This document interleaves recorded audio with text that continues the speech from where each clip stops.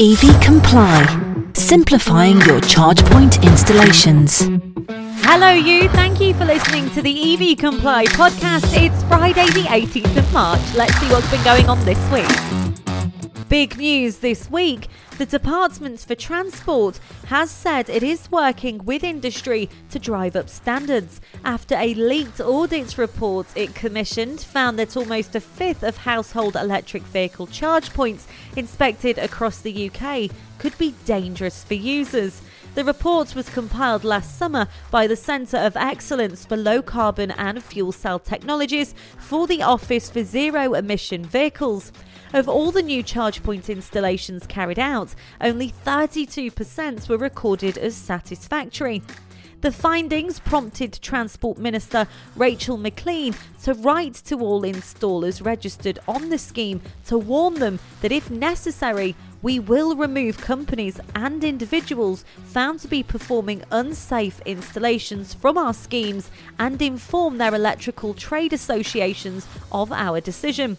The email also read suggestions that electricians are continuing to carry out installations despite faulty supplies to the property. Maclean also said there had been examples of poor wiring during the installations or deficiencies in the provision of residual current device protection. RCDs are designed to prevent EV owners from getting a fatal electric shock if they touch something live, such as a bare wire. It can also provide some protection against electrical fires, according to the charity Electrical Safety First. The DFT said that the homeowners and workplaces were immediately informed during the audit about any safety issues and they were instructed not to use their charge point. They were further instructed to contact the relevant installer to fix the safety issues identified. All the above highlights why it's so important to make sure that you are using a reputable company or individual to fit your charge point. Here's a nippy number for you. Fiat will confirm an Abarth performance variant of its electric 500 imminently ahead of a launch next year. This will be its first hot model since the Abarth 124 GT that was launched back in 2018. The model will mark the beginning of Abarth as an electric Go Faster subdivision of Fiat. Other models will also receive the Abarth treatment on a case-by-case basis. Brand boss Oliver Francios told Autocar he expects to have between 1 and 3 Abarth models at any one time. Now, I don't know if you've ever been in a Fiat 500 Abarth, but they are quick as it is, let alone going electric. So that's going to be one nippy car, to say the very least. Jaguar Land Rover is developing an energy storage system unit using Second Life batteries from its electric vehicles. It has launched the off-grid battery energy storage system in partnership with power application supplier Pramac. The ESS will use lithium-ion battery cell batteries used in prototype and engineering test Jaguar I-Pace vehicles, its first electric SUV. The flagship system has a capacity of up to 125 kWh and can be portable or fixed. It's also charged from solar panels. Its battery system is linked to a bidirectional converter and the associated control management systems. It has Type 2 EV charge connections with dynamic control and up to 22 kW AC. In other news this week, Moralis Data has secured 1.7 million in seed funding to accelerate the growth of its electric vehicle charging platform, Fuse, creating more than 30 jobs across the business. The investment, led by Par Equity and backed by a syndicate of angel investors led by entrepreneur Kevin Beals, will support the company's strategy to become the enterprise-level charge point management system of choice for fleets, workplaces, destinations and installers, as well as creating 30+ further jobs at its Lancaster and Glasgow offices. The funding will enable Fuse to expand its sales and customer support operations, bolster its innovation program, accelerate the platform's product development roadmap, and begin its planned international expansion. Could Starbucks make EV charging stations as ambiguous as Starbucks itself? Starbucks and Volvo are partnering to build out a public EV charging network starting this summer. The company announced this on Tuesday. The network will be limited in scope, just 15 Starbucks locations to start, but the open charging network means any EV driver will be able to charge and caffeinate about every 100 miles. Volvo will work with ChargePoint, an EV charging station manufacturer based in Campbell, to install 60 Volvo branded stations at locations in 5 states across a 1,350 mile route from Denver to Seattle, Starbucks' home city. Locations are about 100 miles apart. Installations of the charging stations is expected to be completed by the end of the year. The company said in the announcement they're very excited, and should this work well, there's no reason why it can't be rolled out globally. Chinese carmaker MG says it has sold 200 of its refreshed 2022 MG ZS EVs in the first week on sale, signalling the growing appetite for more affordable electric vehicles in Australia. In fact, it is also one of a few now eligible for the new Queensland EV rebate that was introduced on Wednesday. Keeping on the topic of car manufacturers, BMW has teased us with some cryptic press shots surrounding its upcoming all-electric sedan, the i7. It looks like we could be seeing a similar elongated grille to that of the BMW iX. Now, I'm not sure whether that's a good thing. I think a lot of people either loved it or loathed it. It definitely does divide people. We can also catch a glimpse of the massive 31-inch 8K ultra-wide screen that will keep passengers in the back entertained.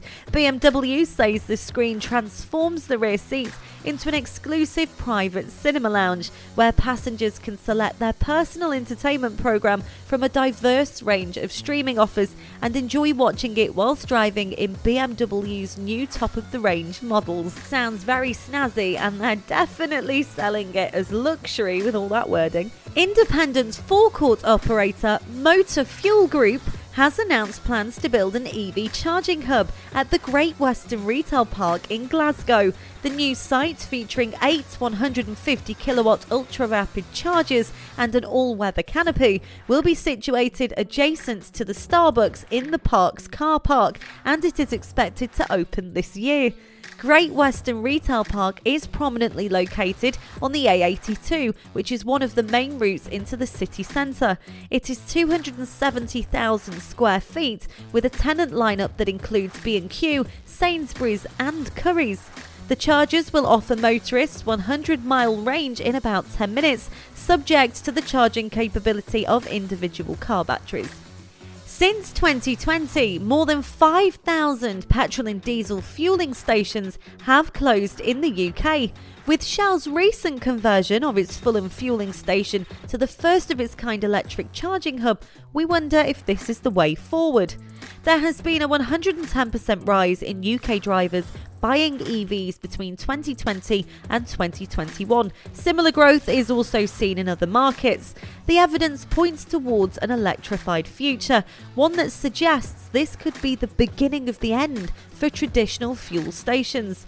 The benefit of retrofitting fuel stations to charging hubs is pretty straightforward.